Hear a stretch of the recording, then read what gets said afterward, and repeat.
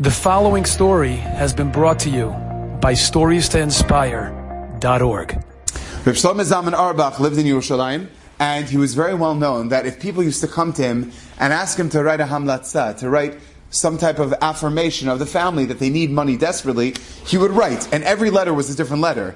If you're a wise person, you would know how to read the letter and be like, oh, they said this, he didn't say that. And you would know, based on that, people would be able to collect a certain amount of money. So the story goes is that one time, somebody came to Reb Shlomo Zalman Auerbach, and Reb Shlomo Zalman was listening to the person. He's listening, and he picked up on one thing that the person slipped in by accident. The person didn't want to say it, but they said by. Person said, and she's desperate to get funds. So Reb Shlomo Zalman picked up on that and he goes, "What do you mean she's desperate for funds? Where's her father? Usually the father is worrying about this. What do you mean she's desperate for funds?" He says, "Oh no, her father is not really in the picture." Her father's not in the picture? Why is her father not in the picture? He said, whatever, there was a certain extenuating circumstance, she's not part of it. He says, okay, so where's her mother? Also extenuating circumstance. So Shlomo Zalman looked at this person and says, let me ask you a question. What did you come here for? He said, I came here to get a hamlatza, to get an affirmation that we're collecting for her that she should get money. He says, okay, how much money do you think she needs for the wedding? He's like, I don't know, 20,000, 30,000? He says, okay, so basically what you're telling me is you want a hamlatza, so you get $20,000, right? He's like, yeah. He says, come back to me in 3 days and I'll give you something. Now that was very unusual because usually Reb Shlomo Zalman on the spot would write something and give it to the person. 3 days? Okay, maybe he's getting a little older. I don't know what he wants. Okay, came back 3 days later. And then Reb Shlomo Zalman says, okay, no, so what happened? He said, well, I was waiting for the Rav to write something. He says, okay, you came for me, my hamlatza. This is really what you want to give this young lady. And with that, he pulls out from his drawer $20,000 cash and says, I personally raised the money for this young woman to start her life anew.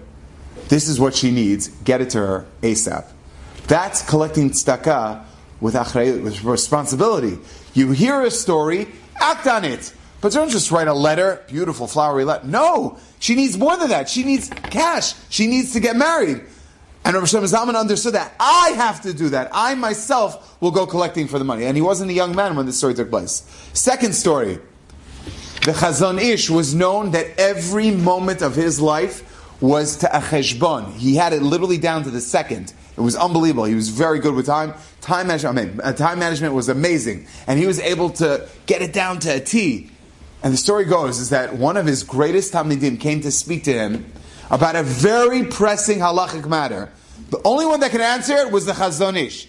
And the story goes is that while this young man was waiting outside the door to ask a very pressing question, didn't say in the story what the question was, but it seemed like it wasn't like a nudnik question, like, what if I eat paper and I'm really hungry, do I make a shakol? I'm not really sure. Right? It wasn't like those type of questions. It was like a real serious question. And it had great ramifications. Only Chazon Ish could answer it. This young man was standing outside the Chazon Ish's door for over 2 hours. And he was wondering what in the world's going on. Chazon Ish was with the couple. He thought maybe Shalom Bayit. He didn't know what was going on.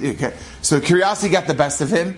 And while they were in finally their second hour, he's like, okay, this is crazy, right? So he leaned forward and he was shocked. Yes, I think eggs for 30 lira would be a good idea. If you want, maybe I know a certain person he could give you a good book. And he, unmistakably, the Chazon Ish's voice. He's giving them business advice, how to purchase eggs, milk, if they should get certain type of spoons, and they should put it by the checkout counter or not. So after 30 minutes of listening, the Chazon Ish going down the entire inventory of their store, the man couldn't take it anymore. And he gently knocked on the door, and he opened the door a little, and as he locked the door a little open, he says, excuse me, Kvod Rav, Harav Karelitz, I'm really sorry, I have a question. The Chazon Ish looked up, he said, he gave him a piercing glance that he felt like he was literally being zapped with like 2 laser beams, like that. He was like, whoa! Like the Chazon Ish was known to be a very sweet person, but if he gave you the look, whoo! He got that look. And he's like, whoa! So he backed off. He shut the door, and he waited another 15 minutes. So it's almost 3 hours the Chazon Ish was speaking with his family. As they were walking out, the Chazon Ish walked them outside. Again, every moment of his is precious. He's walking outside, and he's telling them, by the way, I was just thinking about it, if you buy 3 dozen eggs, he's talking about the eggs, and he's talking about the milk, he's talking about the slatted spoons, and what's he talking about? Chazon Ish, what? He was so confused.